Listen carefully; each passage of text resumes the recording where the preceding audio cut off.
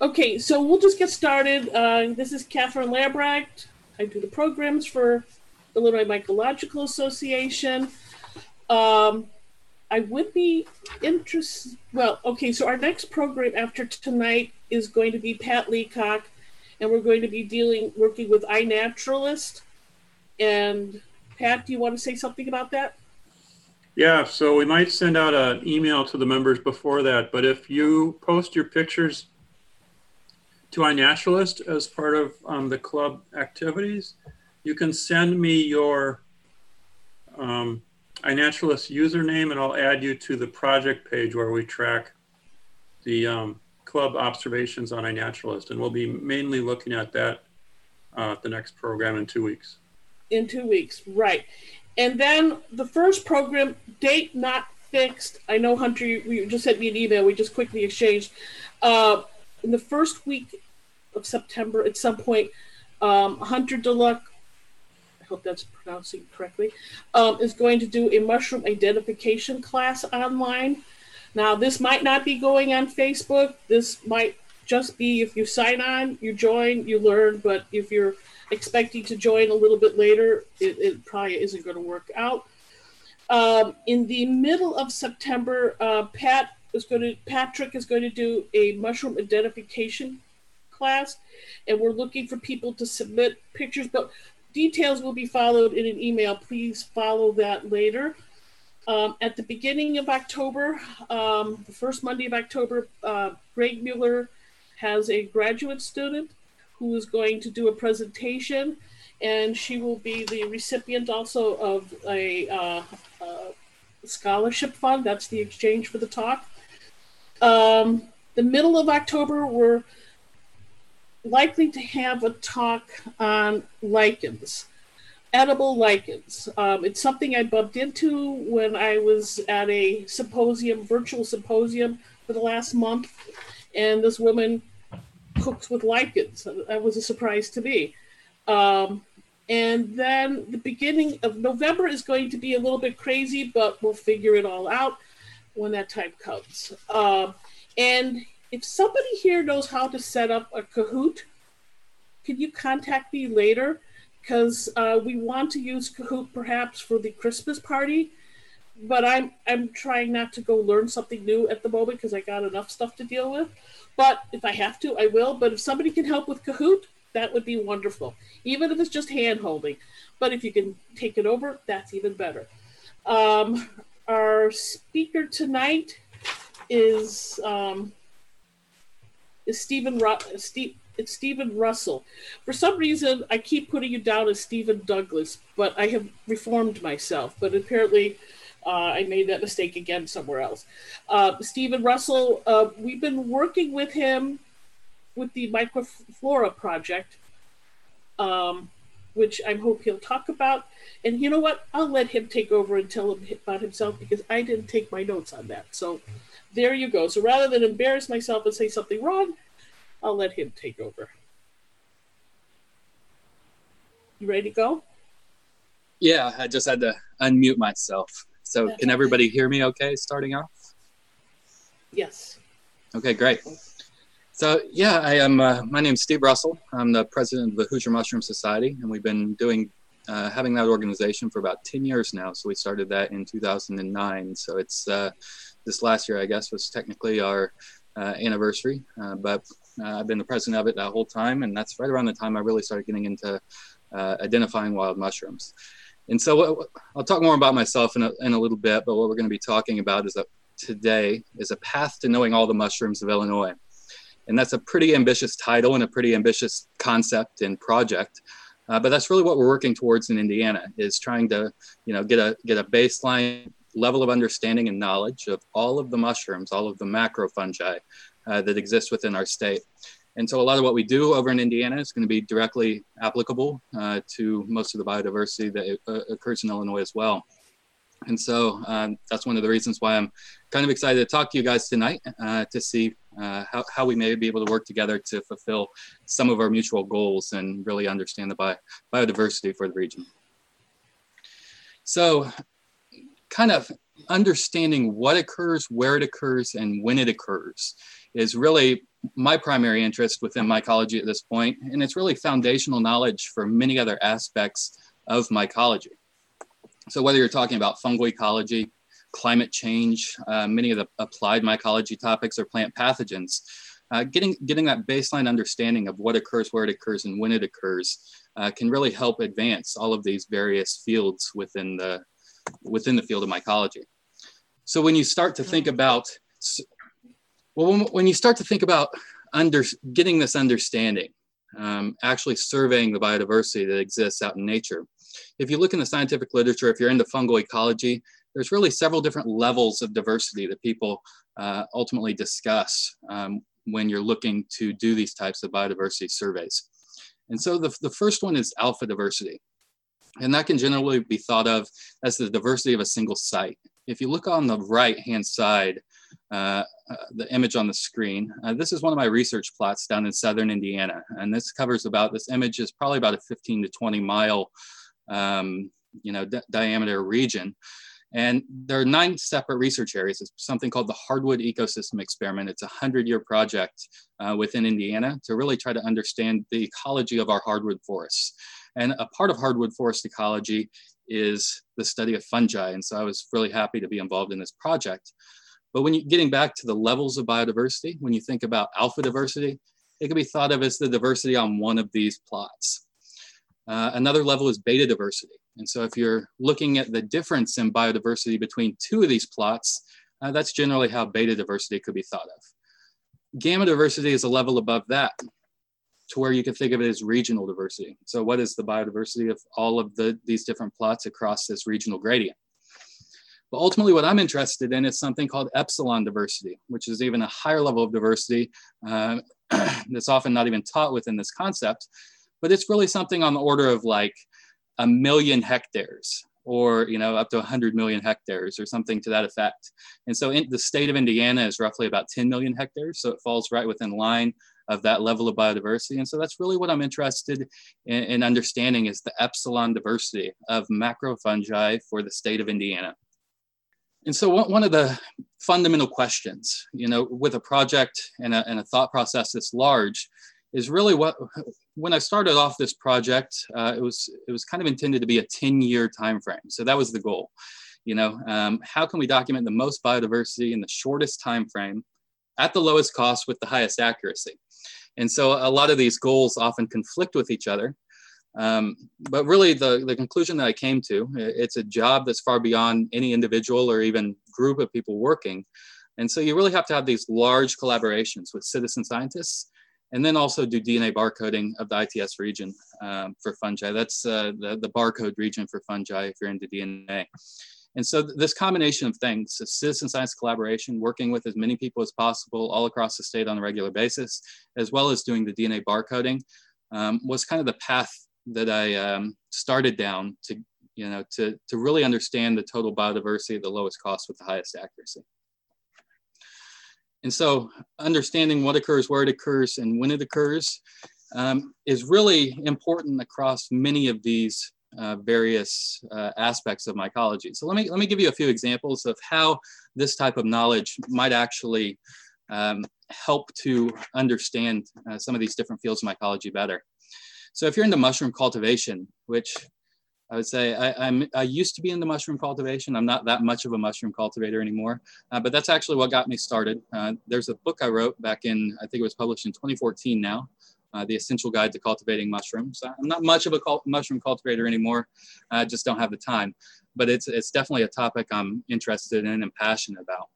But if you're looking at mushroom cultivation as an example, as one of the first examples of how understanding of biodiversity can be helpful, there's the mushroom in the background. It's a Ganoderma, one of the lactate Ganoderma species.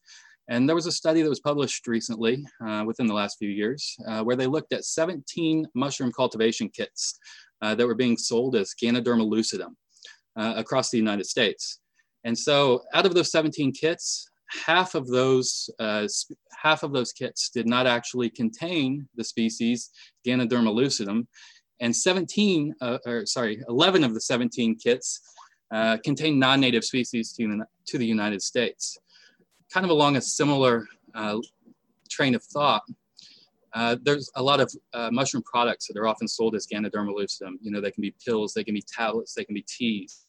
And there was a separate study that looked at 37 of these products being sold as Ganoderma lucidum, and 93% of them did not contain that actual species.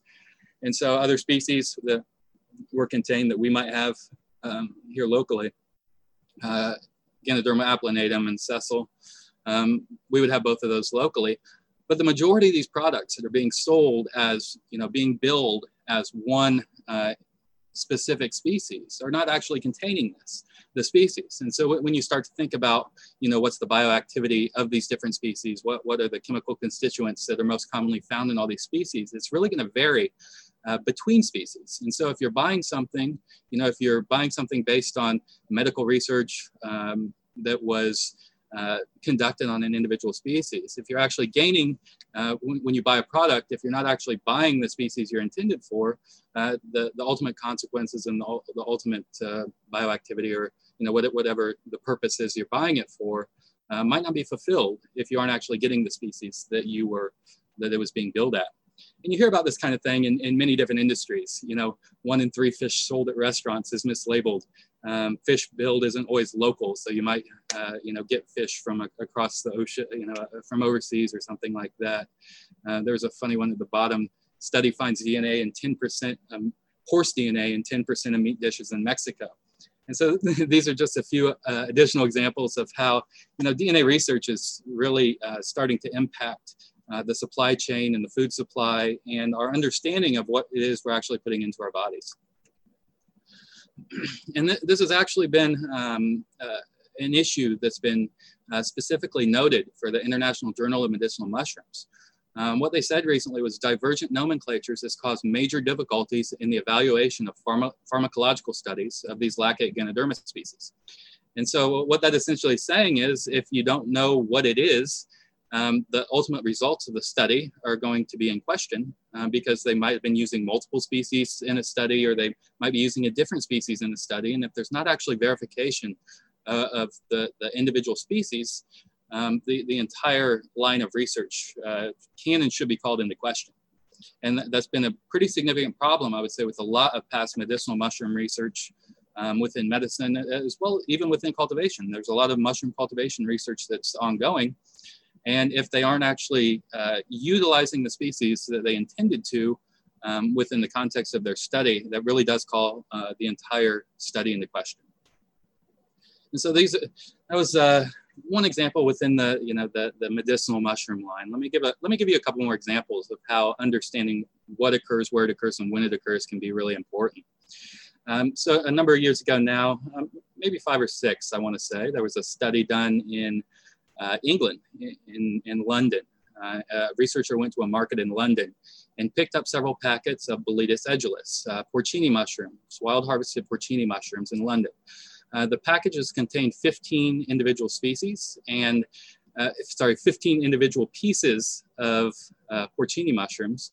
And out of those 15 pieces, they found 3 unnamed species, 3 species that were new to science within those 15 pieces in a market in London. They ultimately had come from China, where there's still a whole lot of research left to be done on mushrooms and their local biodiversity. But that just shows, even within your hometown, it's possible to even go to a store and find new species of mushrooms that are contained within the grocery. Climate change is another area where understanding what occurs, where it occurs, and when it occurs can be really important. And this was a study that came from a researcher at Purdue University, where I've been the last few years working towards a PhD.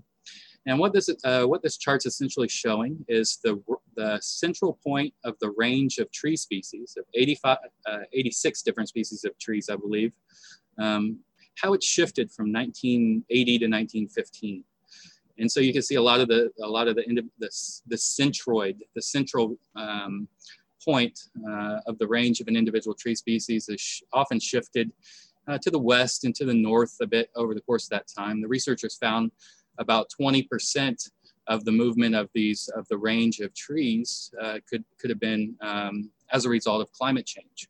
But once you start getting ecological knowledge of mushrooms and their range and habitats and when they fruit, you can start doing a similar thing for mushrooms. And so an interesting case study in this might be Amanita thiersii. And you guys would probably have it in Chicago. We start finding it in Indiana quite regularly now. But back in the give me one second. Just a little more background about that mushroom, I guess.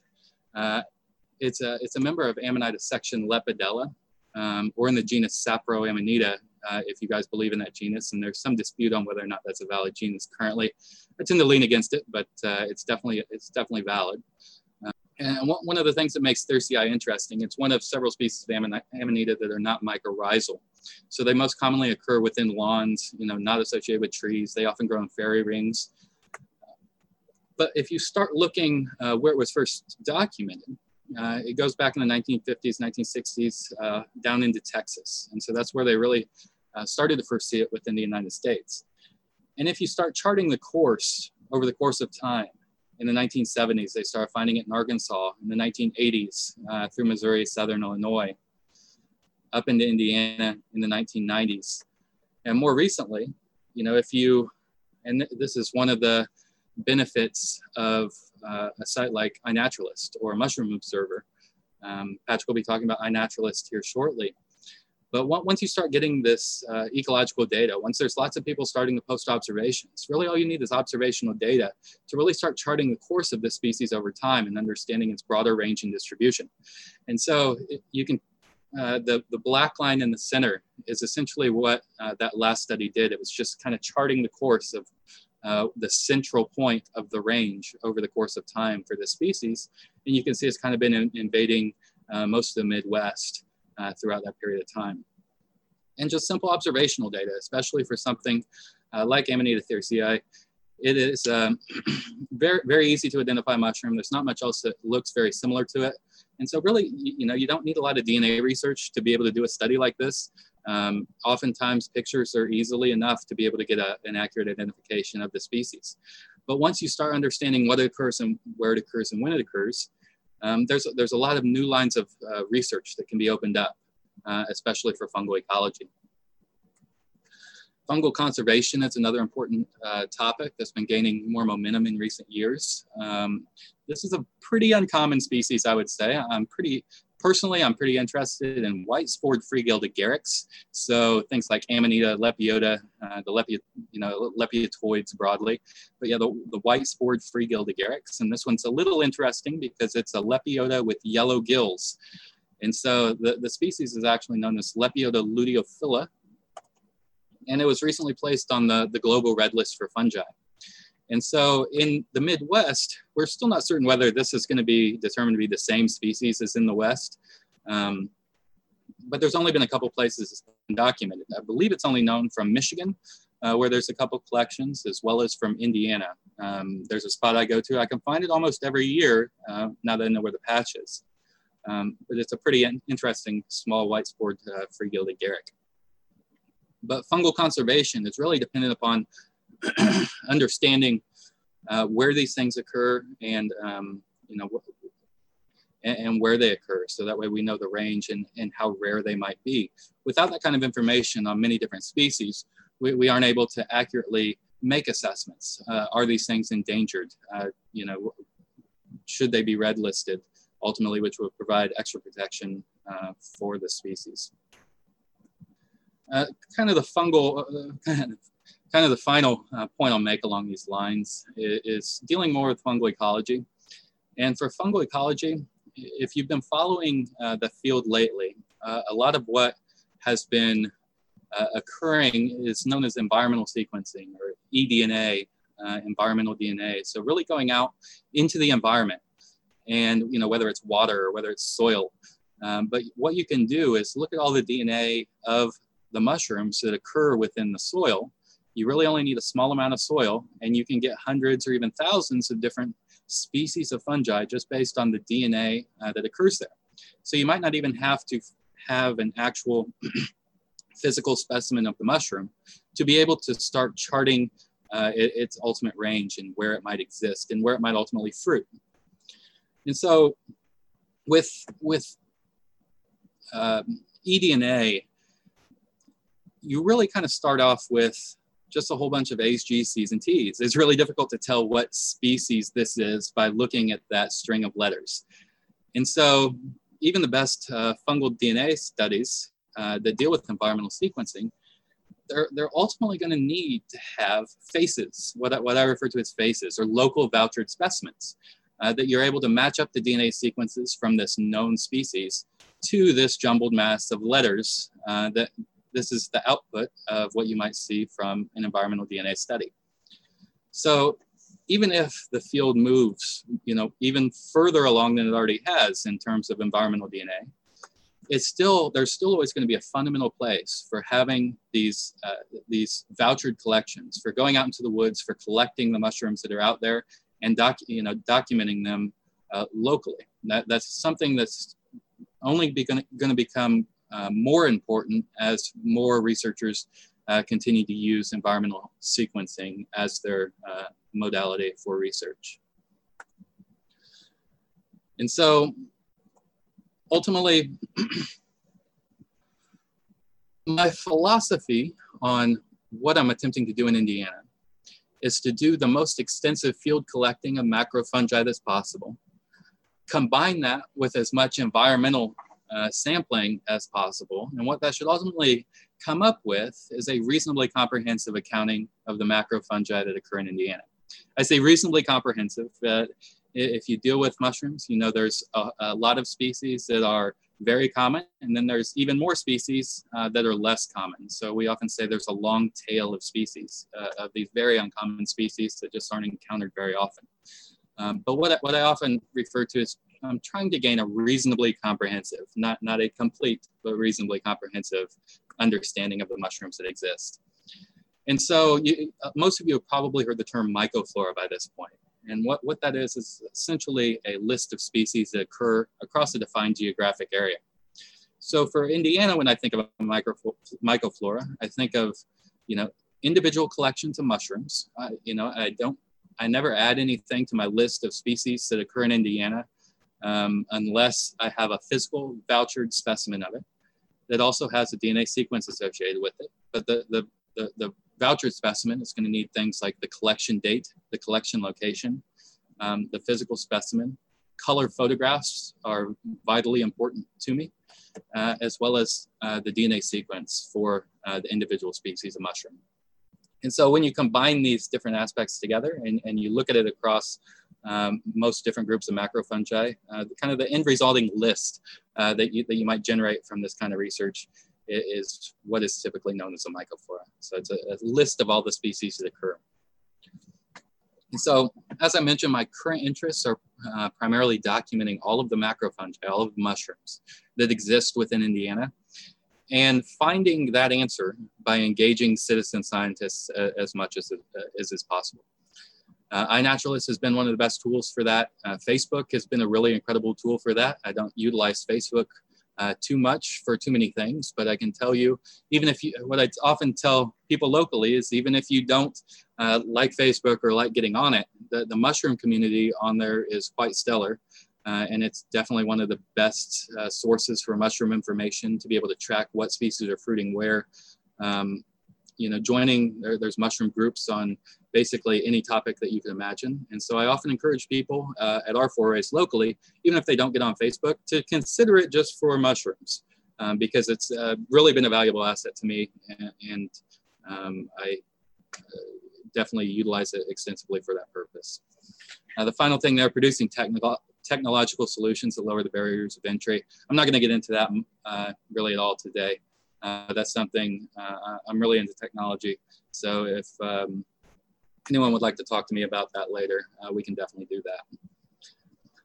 And so one of the limiting factors to these goals that I've found is the number of modern collections that are available. And so that just simply means the number of recent specimens of mushrooms that are accessible to me.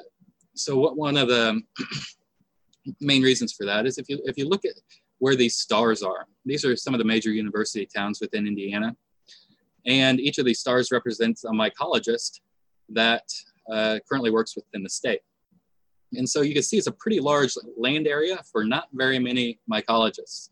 And so that's one of the fundamental reasons why engaging citizen scientists all across the state is really important, because if we really just count on professional mycologists to make any kind of substantive impact towards understanding biodiversity on these scales, it's not going to happen within the lifetimes of any of us. So it's really going to be incumbent upon individuals and clubs to really start taking some of these next steps if we're going to make a significant understanding of, working towards a significant understanding of the mushrooms that exist. For Indiana, as an example, there are still, to this day, no field guides that exist for Indiana. I don't even believe there's an edible mushrooms of Indiana book. And so what I often refer people to within our state is mushrooms of the Midwest, excuse me, mushrooms of West Virginia and Central Appalachians, the great book from Illinois for wild edible mushrooms, as well as there's a newer one from Tim Baroni out east. It's pretty good. The reason why I suggest that now is it has a number of species that aren't commonly included in other field guides. But even just this baseline knowledge of information for most people, usually when people are wanting to get into a subject and they start to think about, starting to learn what the mushrooms are, their first thought is to go buy a book. And well, for Indiana at least, and I would say probably for Illinois as well, just the amount of information that's available in the published literature is somewhat limited. And most of you probably have an appreciation for this. Why are mushrooms so difficult to study? Some of the things I've been talking about already, but the fundamental fact is that they're microscopic organisms. The hyphae of a mushroom is microscopic, and the mushrooms themselves are ephemeral. They're only short-lived, and there's significant morphological variation within an individual species or a species complex. Just a little more about my personal background. Well, one of the things I guess here that makes me somewhat unique within the mushroom world and people that are actually pursuing a PhD in mushrooms, I actually pursue this as a hobby. So I've never actually met anybody else that went back to school to study PhD for their hobby, but that's essentially what I did. So most of my background is, I used to work in politics, and I used to work in supply chain logistics as well, which actually is a big part of what I do currently as well. But even if you're in one of these various fields, and I would say, especially within mycology, there's a very long history. Within a lot of the best mycologists throughout history, they weren't professional mycologists. It's one of the areas of scientific research where amateurs or citizen scientists or people that just don't do it professionally can make a very, very substantive impact. And so one of the ways I would say that any individual that's watching this today can make a substantive impact within mycology is simply the process of documenting the mushrooms that you encounter and saving the specimens. So there's a lot of people that go out and take pictures of mushrooms, but the images in most cases are going to have limited efficacy relative to if a specimen was saved as well.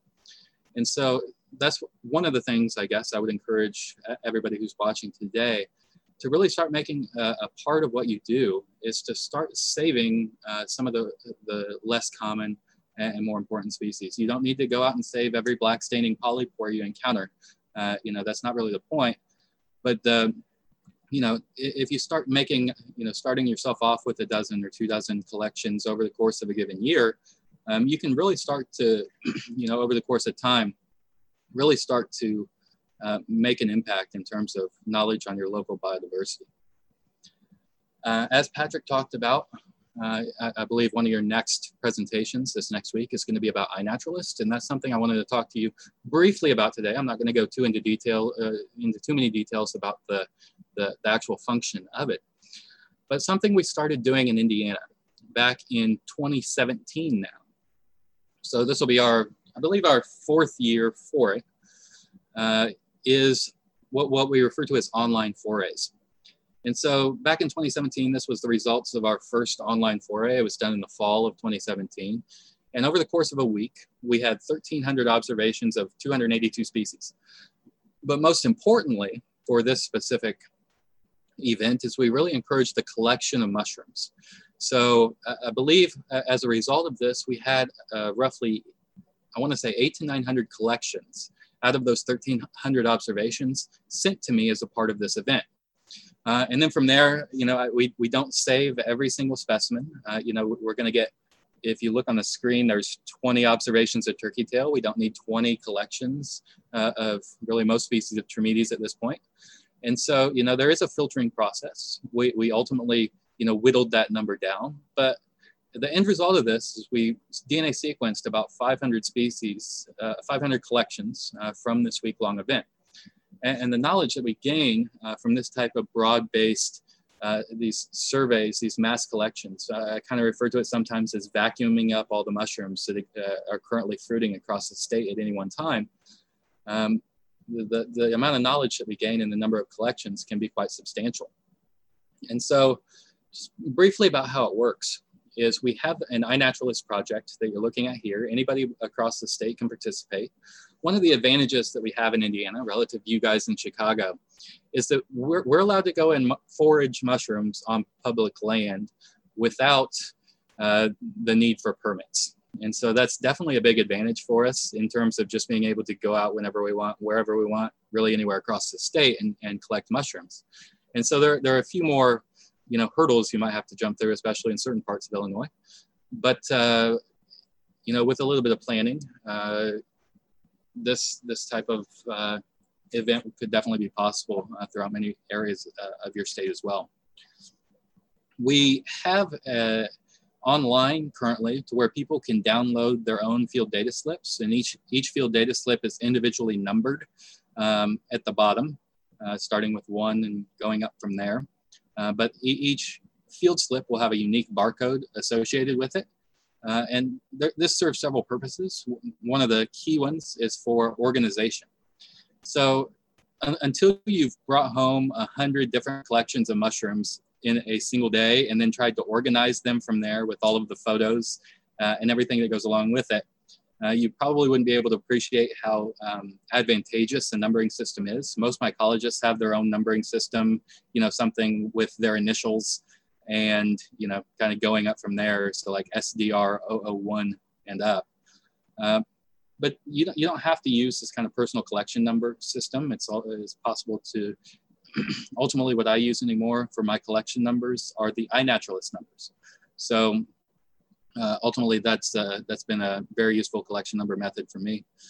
But once you bring these things home, these numbers really help to organize all of your collections and to keep them all separate and to keep all of the images associated with everything properly. The iNaturalist has a mobile application that I use quite regularly that's been very beneficial.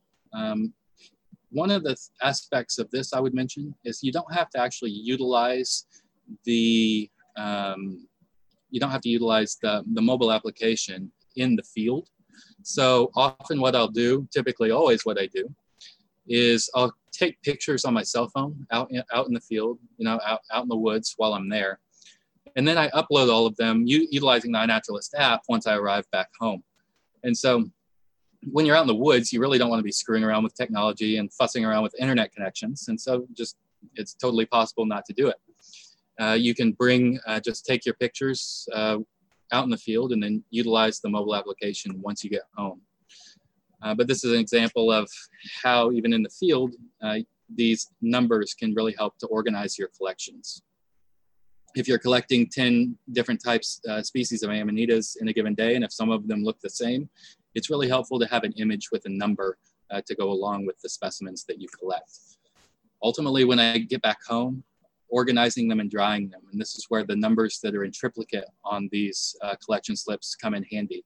For me personally, I take tissue samples of each mushroom I collect. So for each of those specimens, you can see the collection number for drying below the specimen, as well as a tube that's labeled with the collection number as well. And so that's often been very beneficial for me just in terms of organization. And ultimately, the result of one of these online forays is this is the boxes that were sent by the person who collected the most on our first foray. I think she had 170, 180 collections over the course of that week that she made. And it was just a phenomenal amount of data and interesting things that she found coming in. I think she collected maybe 3 or 4 days during that week to come up with that number of specimens. And believe it or not, most of them were not duplicates. Most of them were not just common species. I think, a significant portion of those were actually retained within the herbarium. And so one of the main reasons that I mentioned this in particular is we're going to be doing this event here in 2 weeks. It's going to be we do these online forays twice a year now. We do one in the summer and one in the fall for Indiana. And I think I'll wait until the end to speak a bit more about that. But so if you think back to the beginning of the talk, one of the questions I posed is how can we document the most biodiversity in the shortest amount of time at the lowest cost with the highest accuracy? And I would say the citizen science model, particularly these online forays, combined with DNA barcoding, have really been one of the most advantageous things for us to be able to document the maximum amount of biodiversity in the shortest time frames possible. So it's just a few advantages of this online foray model. It really brings in many more people than a traditional foray would, at least for us. So I know you guys might get 100 people coming to a foray, and that typically doesn't happen within Indiana as much. I was talking to some of your organizers, and it probably would happen if we held more events in Indianapolis, but most of our events are held at various smaller state parks, really all around the state. As a part of what we do, we really organize our forays going from the top of the state, in the dunes or over in Pokagon in the Northeast, all the way down to the Ohio River. And so we really broadly, I do a lot of the driving throughout the year within Indiana because we really are trying to document mushrooms from as many places as possible across the state. But these online forays, if you think about how they actually work, it's for an individual. If we're doing these mushroom forays all across the state, and it takes 4 hours to drive from northern Indiana to southern Indiana or more, it can be quite costly, both in terms of time as well as money, for people to come and participate at a large portion of our forays. And so what these online events really allow us to do is to, give people the opportunity to make a substantive scientific contribution, or just, really a fun contribution wherever they are. People can go out into their lawns and have the possibility of finding a first record for Indiana. And that happens quite regularly. I don't know if any of you follow our Facebook group, Indiana Mushrooms.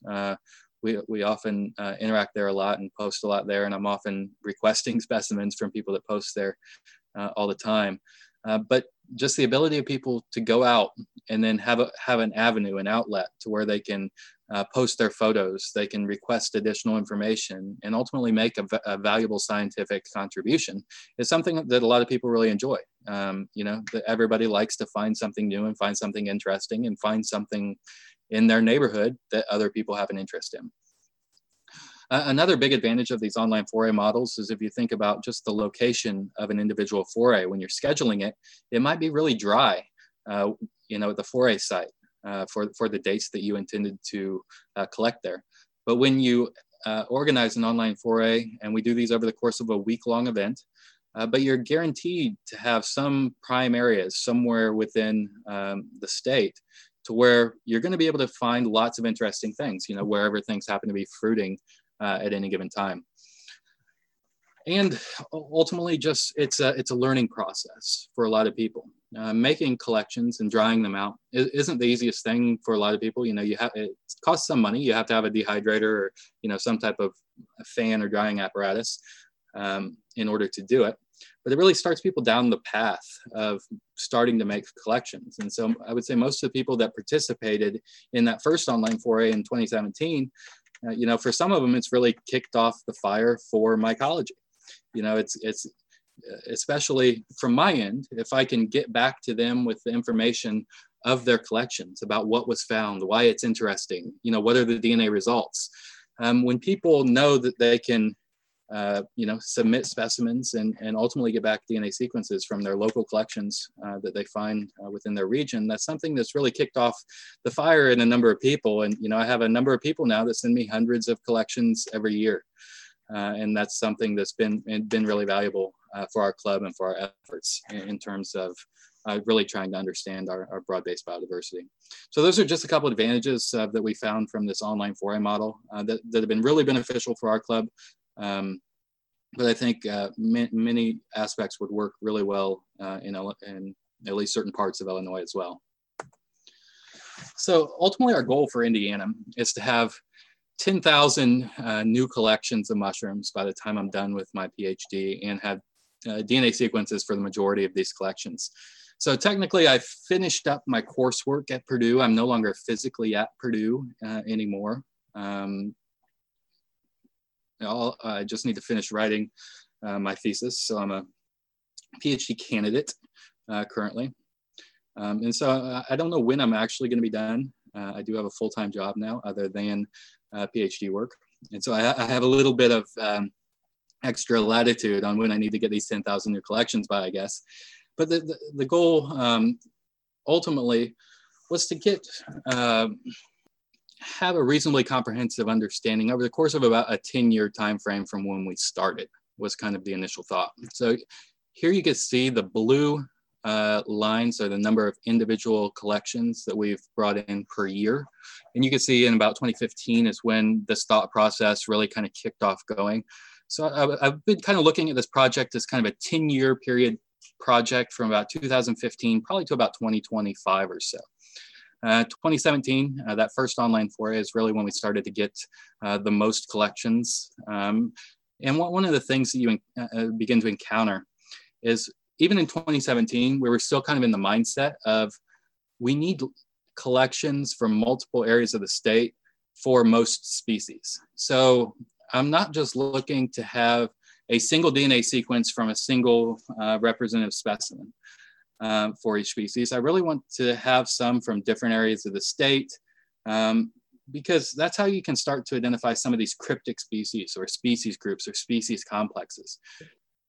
So we really started after about 2017, I would say, is when we started to refine more what species were actually interesting to us at that point in time. So as we started to go through this process, in 2017 with the first online forays, there was still a whole lot that was new and a whole lot interesting. But once we were able to start gathering the data and analyzing the data from some of these early collections, what used to be really, really cool to us in 2017 is really not very cool to us, not nearly as cool to us, I would say, in 2020. Because even for undescribed species, we definitely have hundreds and hundreds of undescribed species within our collections and within our state. But even the undescribed stuff, we are starting to get to know relatively well in a lot of, for a lot of various groups. This chart is just an example of the impact that citizen science collections can make. So these are collections of macrofungi and herbaria anywhere across the country, I believe, over the course of time. And you can see just in recent years how exponentially more collections have been able to be brought in relative to the documented history of our biodiversity throughout time. So let me just give a couple more examples of how this has been beneficial as I start to wrap up this talk. And so if you think about, so in Indiana, Scott Bates, one of the researchers at Purdue in Purdue Northwest, recently compiled a checklist of all Indiana fungi, macrofungi, that have been placed in herbaria throughout the course of history. And if you look at the current Indiana checklist, it includes about 14 species epithets for Agaricus that have been applied to Indiana specimens throughout time. And so when you start to look at modern collections with the added benefit of DNA sequencing, as well as, I have to mention, the book Agaricus of North America. If you're interested in Agaricus at all, it's critical to have this book. I'll explain why in a second. But if you look at our current Indiana checklist relative to what we've been finding with our modern collections, only about 3 of those 14 names are still being utilized. We haven't found any evidence for most of the names, the past names have been utilized within Indiana, only 3 of the 14. And then we had that, on top of that, we had to add 12 new names to the list. On top of that, there's about 4 undescribed species that are believed to occur in our state of Agaricus currently. And keep in mind, this is one of the most well-studied groups of genera of mushrooms that currently exist. And we're still having a lot of undescribed species even after a North American monograph. So I mentioned Kerrigan's monograph, his book. One of the reasons why it's so good is that all 4 of the undescribed species that we believe we have are actually mentioned in his book in some context. So to me, that just kind of shows the depth of how good his book is, that even the things we're finding that he did not describe, he still has mention of them within the context of that book. And so if you're interested in Agaricus, it's really kind of critical to pick up that book and start utilizing it for your local species. And so this is some of the same, the same process that I was just talking about for Agaricus. And the same process that we're utilizing to be able to come up with our ultimate checklists works really well for most other taxonomic groups. So if you look at Amanita as an example, the Indiana checklist has 37 species, epithets that have been used throughout time. About 17 of those names are current, so about 20 we haven't found evidence for or otherwise misapplied. But we have about 115, I think we're up above 120 now, total species of Amanita within Indiana. And about 2/3 of those are undescribed based on working with Rod Tullis and the Amanitaceae website. And so that just kind of gives, to me, this is one of the best examples of the level and the scope of work that actually still needs to be done within the context of discovering our local biodiversity. In terms of chanterelles, I know Patrick has a big interest in chanterelles. I put based on EF1 there. And so there's certain groups of mushrooms that the standard DNA barcode is not very effective. Chanterelles will be one. And there's several other barcodes we use. We actually use 6 different genes for chanterelles currently, and we have 6 genes for probably 120 or so different collections of chanterelles from Indiana at this point. And so there were 11 species in the checklist originally, in the Indiana checklist. 5 are now Craterellus. And so, that knocks it down right there to actually what's in Cantharellus. 4 of those names are current. We have about 16 total species within our state, we believe currently. Anasabi is another example of one where there's a huge amount of work left to do. 17 species in our checklist. I would probably put the total number of species in Anasabi for Indiana at over 100 species of Anasabi. If you look at the species saturation curve for this, most of the 60, I think we might be close to 70 species now of Anasabi. Most of those are single collections still. So even though we've been collecting, a few hundred and sequencing a few hundred specimens of Anasabi, we still have a very, very long way to go in terms of understanding the total biodiversity. Within Anasabi, you do see what you see within fungi broadly in terms of there's a small number of very common species, but then there's just this huge long tail. I have no idea how long it is of the less common species. And that's also a similar process for Russula as well. So we have about 88 species of Russula in our checklist, which in and of itself is quite impressive. And we probably have I'd probably put that number now, probably 120 or so total species that we have vouchered specimens for. If you combine the environmental sequencing within that number, I would say I would guess at the end of the day, we're probably going to have about 200 species of Russula within Indiana, just based on the number of DNA sequences that we have from environmental sampling that we have no vouchered collections for. And so this just kind of gives the extent of the scope of the work that is left to do to really have a firm, or at least a reasonably comprehensive understanding of our local biodiversity, which is my ultimate goal.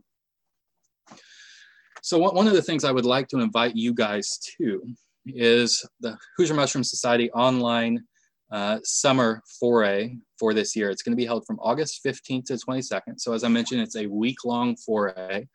You can participate if you would like, and we will DNA sequence collections for you just as if they were Indiana collections.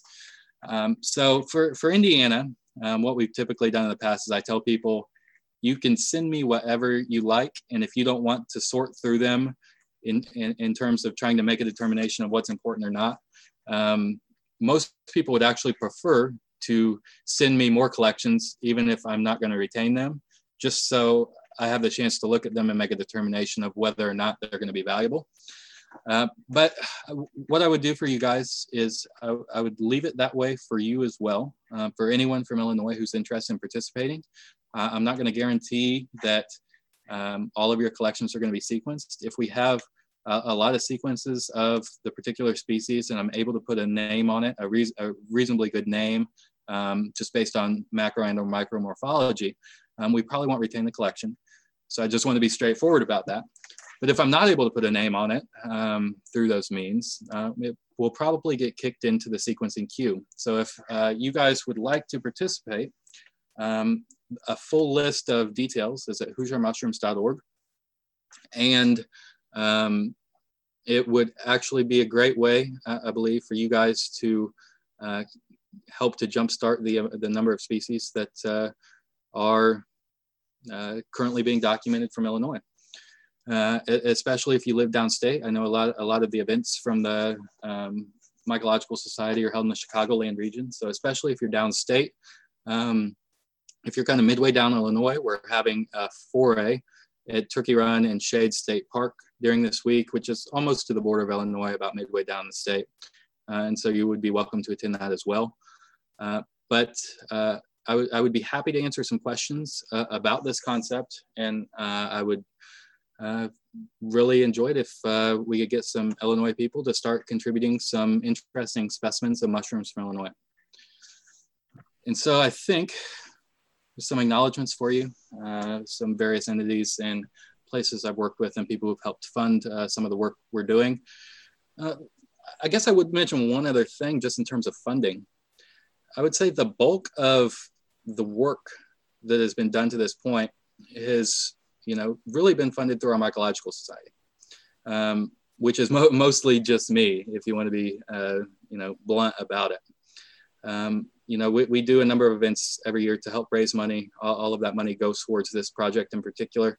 But yeah, we don't have a large Mycological Society. I have a few people to help out with various things. But we have roughly 7,200, I believe, in our database currently, specimens that have been DNA sequenced.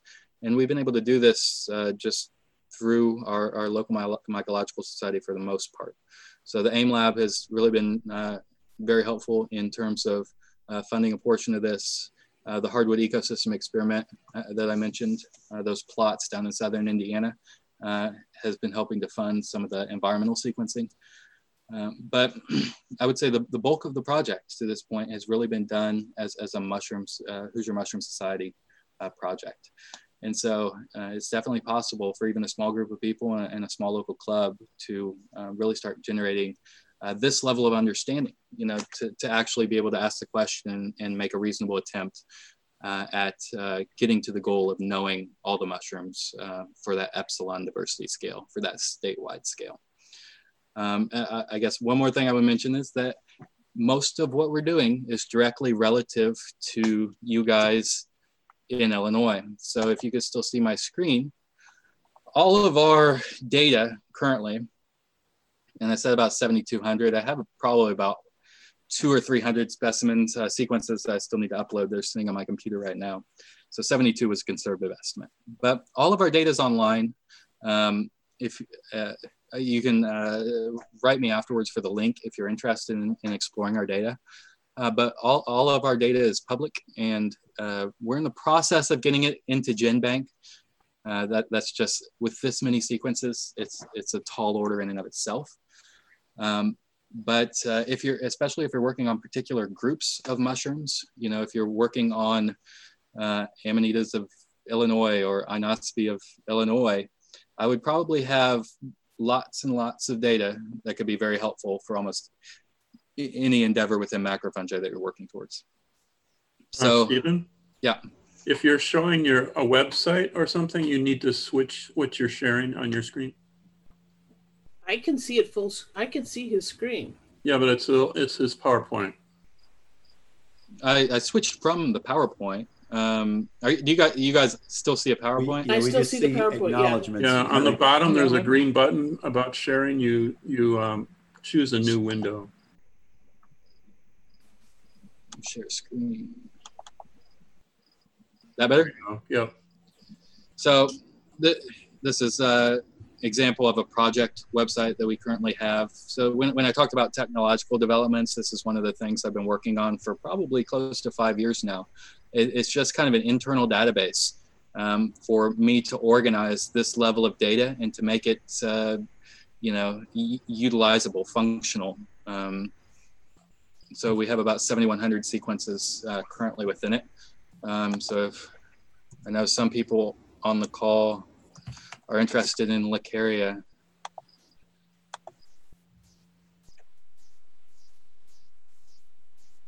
So we have about 52 sequences of Lacarias from Indiana currently. So that's kind of how it's utilized. And then from there, you can see the different species at the bottom.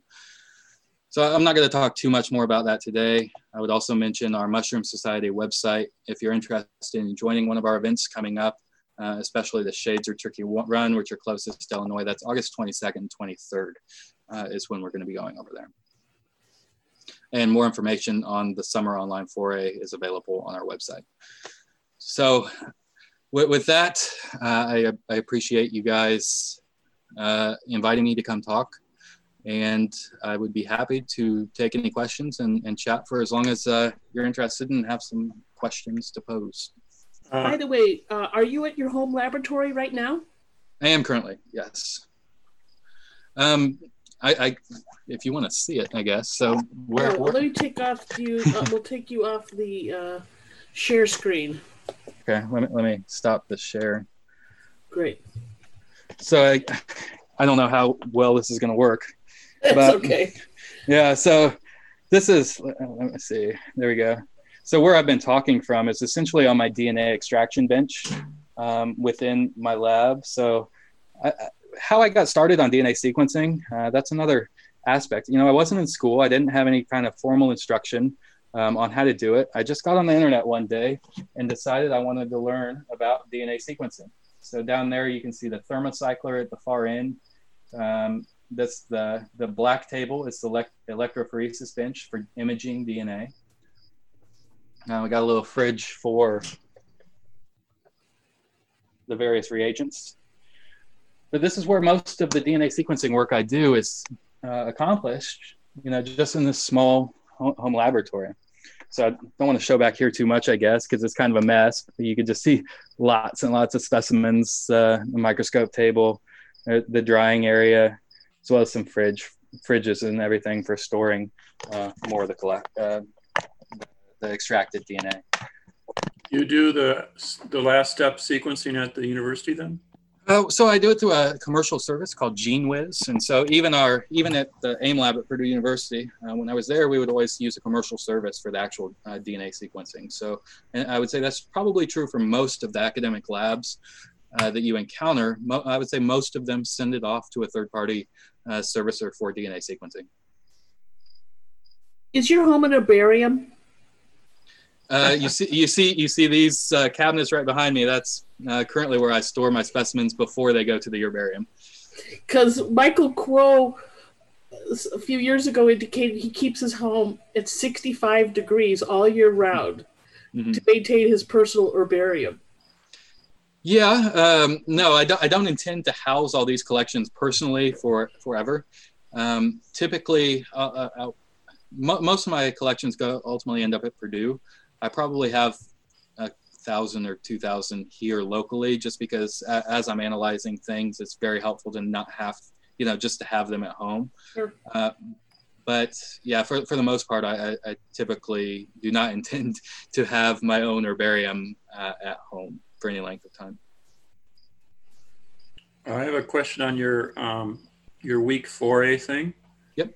The collections that you don't save, do you still save the data of what people sent you and locations, like to get like a list of what was sent, whether it was saved or not? Oh yeah, absolutely. So as a part of The observations on iNaturalist have various fields. So if we aren't saving it, we will annotate it essentially that it was received but chosen not to retain. Okay, so putting the photos on iNaturalist is a requirement for. Yeah, so yeah, if there aren't photos to go along with the observation on iNaturalist, so typically, if you read the instructions on our foray thing, what it essentially say is what you need to send is a bag with the dried mushroom with the iNaturalist number on it. So that iNaturalist number is the first thing we'll review for any collection, just to ensure it meets the minimum metadata requirements. Does it have a collection date? Does it have a collection location? Doesn't have to be specific GPS coordinates. But then we're also looking at the pictures. Are the pictures of reasonable quality? Are they going to be helpful? You know, in all honesty, if it's something that's particularly interesting, the picture quality doesn't really matter at all, because just having some type of picture quality is far better than nothing. But for things that are marginal, the picture quality can help to influence the decision on whether or not to do it. There's quite often, just if they're stunning pictures of something, I'll sequence it just for that purpose. So that way these images are linked to a DNA sequence. Oh, yeah, that's good. Do you have a project on iNaturalist for your studies? I see a lot of mycoflora groups there. Yeah, so for what we do in Indiana, we start a different iNaturalist project each year. So this one is Indiana Fungi 2020.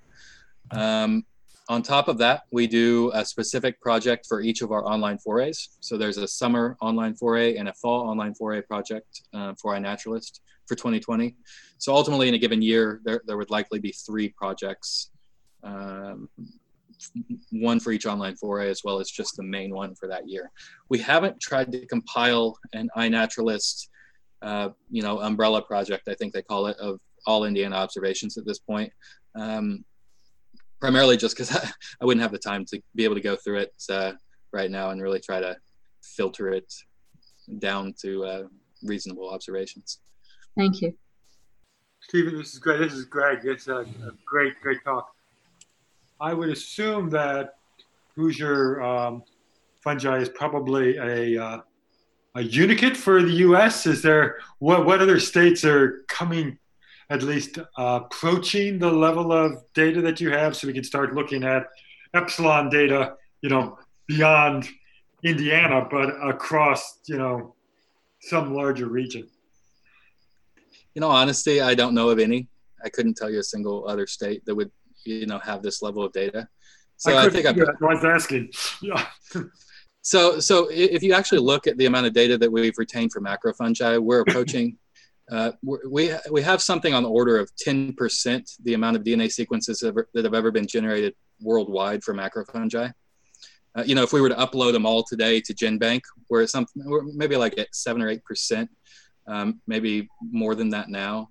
So no, I wouldn't know of another state or project that's done this much. And I mean, keep in mind, it's only been 3-4 years that we've been doing this. How do BioBlitz tests work in with this? We've had 1 or 2 here. Patrick knows more about them, I think. Mm-hmm. Yeah, the BioBlitzes that are done in different places around the country, the focus is on observing and getting lists and stuff of what is identified. There's not really a focus on saving specimens. So when Greg or I or somebody participates in one to identify mushrooms, we usually try and save specimens of the most interesting things and take some photos. Part of the challenge with BioBlitz is they pick a date that's going to be appropriate for the largest number of organisms. Yeah, usually in the spring. Not prime fungal season, because they picked it for bird migration or something like that. So we've been doing them, but they're not necessarily the date I would have chosen if I was going to pick one weekend to choose fungi. It may not be the dates that the BioBlitz that we've been on. Yeah, I would echo that for Indiana. So our Indiana Academy of Science does an annual BioBlitz every year, and it's always towards like the late spring, early summer, and it's always a place, at a time of the year when there's a giant lull in mushrooms. And I've been telling the organizers, at least 1 year, pick a new date. One of the key reasons that they maintain the dates is that's when the scientists are available. So most of them have academic perches somewhere. And so they're often available during that time and not. We usually do get new stuff at those because it forces us to go to a location we haven't been to before. Yeah, same in Indiana. They're always very good at picking locations. I would say most of the years that we have them, I think I've been the fungi team leader for the Indiana Academy of Science one for about 5 years now. And every year it's always I've been a lot of places in Indiana, and it's usually at a place I haven't been to yet. And so, yeah, that's definitely beneficial. But yeah, we also always save all of the fungal specimens that come into that. And we make sure, I probably, in all honesty, I probably wouldn't even attend if the permit didn't allow us to, if a permit's required, I guess, but if we weren't able to save the collections. Yeah. And you could think of like the Namaphore as a mycoblitz, right? I mean, it's a absolutely intensive sampling of, it just happens to be just focused on fungi, but it's a mycoblitz. So Stephen, what's next? I mean, after you've, feel that you have you've plateaued your number of new species you're collecting and whatever else. I just wonder, how do you use these data now to answer other questions, or, what do you have in mind? Yeah, so for me, I guess personally, so I guess there's a number of different levels I could talk about. So one of the first things from a scientific perspective is I'm going to need to get all of these DNA sequences into GenBank, just so other researchers can utilize it for all of the various things that they're interested in. One of the big so I would probably say we're going to be continuing on this path until about 2025, I would say, give it another, 4 or 5 more years of, continually collecting specimens, doing lots of DNA sequencing for them. I would definitely like to get more environmental data from Indiana. So the Hardwood Ecosystem Experiment Project that I talked about, we were able to get we have about 3 completed Illumina runs from that. So you're talking millions of sequences, but and from a reasonably large geographic area. But being able to do that in more portions of the state, I think would be very valuable in terms of getting more of that tail of that species accumulation curve for a lot of the more rare things, because it actually does a pretty good job in picking that up. But in terms of,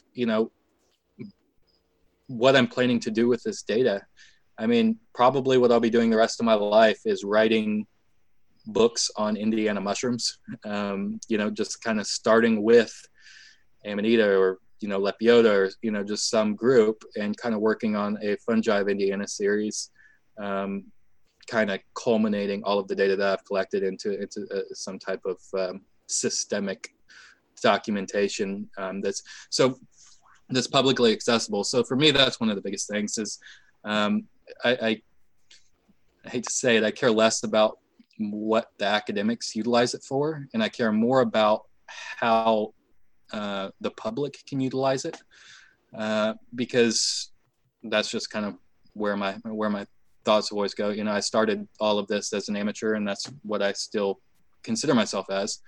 But making it so people have a much easier access to knowledge about fungi has been one of my overall driving desires. And so publishing all of this information, not in a scientific context, but more of a publicly accessible context, is probably going to be the end result for most of this data. Well, I think that's terrific. I will also say, Stephen kind of played it down, but one of the great things about this work is matching up the environmental samples, actually having specimens associated with it, because when one does environmental sequencing, usually what you do is you get a bunch of reads that there's no name associated with it because it's not in GenBank. And so by having this match of specimens with that is going to allow us to identify a lot more of these environmental sequences, which is going to open up all kind of wonderful avenues for understanding the biodiversity and distribution of fungi. So it's a terrific contribution to the subject. Oh yeah, so like for Rushla as an example, my environmental surveys have probably brought in over 200 OTUs, and I would say at least a third of them, especially the most prevalent. So I'm still trying to make a determination, and this, not everyone might know what I'm talking about, but I'm still trying to make a determination of how well the OTUs represent a species level complex, a species level concept. And probably at least a third of my top OTUs for something like Russula from my environmental data set match up almost perfectly, almost to the nucleotide. You know, when you're looking nucleotide by nucleotide at the alignment, they match up very, very good for roughly a third. And then there's kind of a third in the middle to where it's, you know, kind of iffy. And then the bottom third generally get very few matches. And so I'm thinking at this point that the frequency of, you know, recovery for sequences from these environmental data sets, my initial thought is roughly, you know, a 2/3 maybe might be good, and the bottom third might just be trash. But I definitely don't have any type of full analysis of that to this point. That's great. So if you think of it, when you do environmental, you're just getting the DNA. So it's kind of like the book without a title, and so you get all these chapters out there. But unless you match it with the fungi above, you don't necessarily have a name on it. And so that's what's been great about this work. One other thing I guess I would mention for you guys is some of you guys may know, and I never asked Rob for permission to mention it, but for our online 4A week, Rob Halleck, who does the Mushroom Word of the Day on Facebook, he's from Northwest Indiana, and I believe he's going to be doing a walk at the Dunes area during our online 4A week. So that might be a good opportunity for some of you guys to get down into Indiana and help a bit if you'd be interested.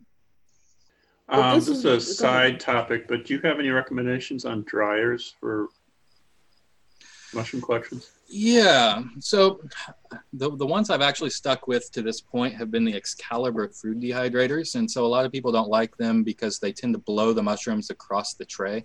Let me just see if I can't pull you guys over. I have to unplug. Can you still see? Yes. Okay. So these are Excalibur food dehydrators, and give me 1 second. You can kind of see in there how they are. And these are trays, and the fan is located in the back. And so sometimes the mushrooms tend to get blown down the tray and off the tray, or somewhat misorganized. And so I think that's the main gripe that people have against them. But I've just gotten used to it enough now that it doesn't cause me any problems, and they're readily accessible. You know, I can always pick up another one if ever I need it. And in terms of,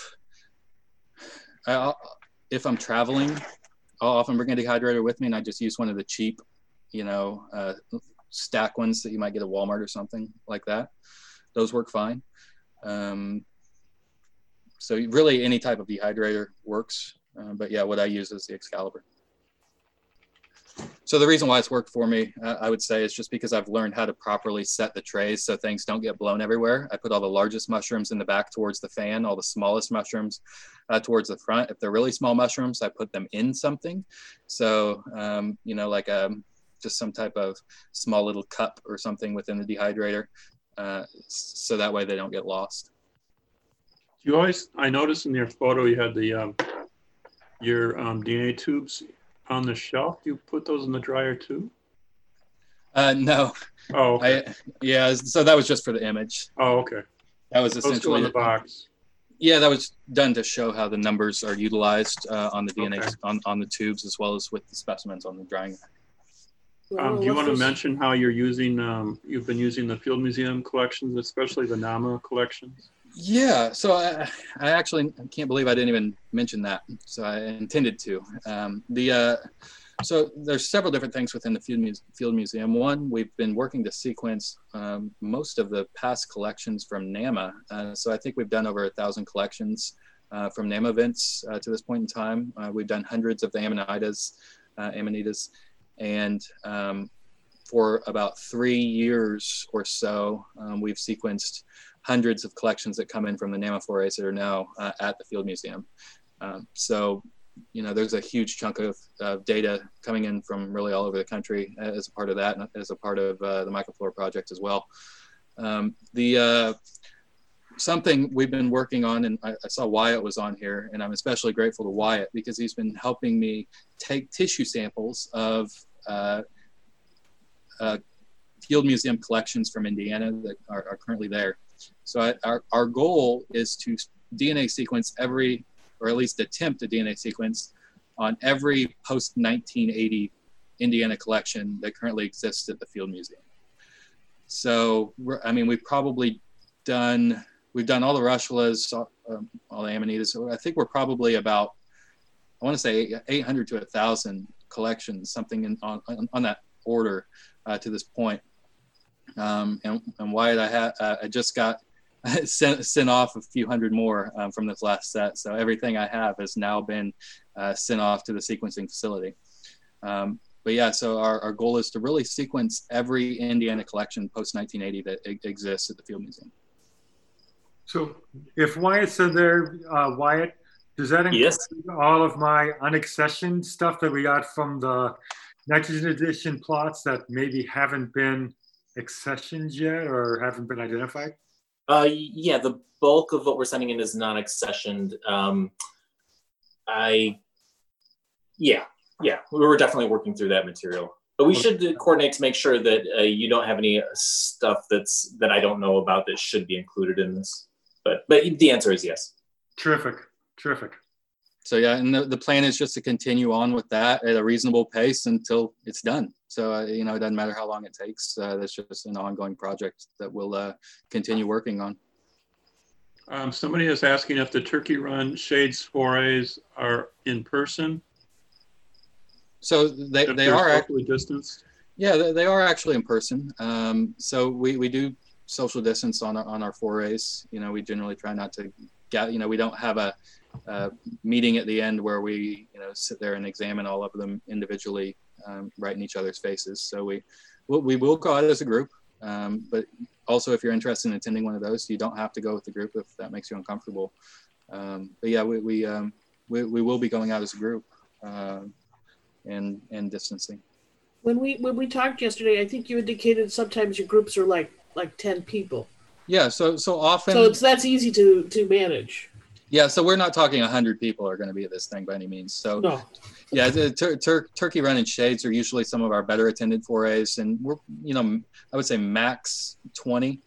But with this whole pandemic, I would say it's probably going to be 10 or so people. So it's not a large number of people to try to be able to keep distant from. Actually, it's exciting you're even doing anything because we're just like not. And it's because it just doesn't. We have a very different situation. Oh yeah. Not as much freedom as you have. Yeah. And I mean that relative to just the whole license process, not the it's not political. It's just it is in a sense, but yeah, in a sense. Well, yeah, one of the Chicago problems is that we don't have the state parks and state forests right here. Maybe if we get people in the habit of driving farther, we can try that next year. Excuse me, you said you were going to have a foray at the dunes, Indiana State Dunes? Yes, that would be at the Dune State Park, most likely. I don't have the details on it yet. It'll be posted to our website once it's available. Sweet. Could you tell us Stephen's website URL again? Maybe. Yes. Yeah. HoosierMushrooms.org. Oh, HoosierMushrooms.org. Thank you. Yeah, HOOSIER. Well, thank you very much. So glad you don't have to now jump in the car and drive 138 miles home. Yeah, that does make it a little bit better, but yeah, it is a little bit awkward just kind of talking to a blank screen, talking to a webcam essentially. It's not something I have too much experience in, but it worked out okay, I think. We've all learned new skills in the last few months. Yep. Whether we liked it or not. Well, we hope to meet you in the flesh one of these days. It's not going to be this year, obviously. Yep. But it was very impressive, your talk. Thank you so much for spending your time with us tonight. Okay. Thanks for having me. Thank you. Thank you. I'd like to make one comment. People who aren't members of the IMA, but who've been enjoying our presentations, you might consider joining. You can do that most easily through our website, illinoismyco.org. Thanks again.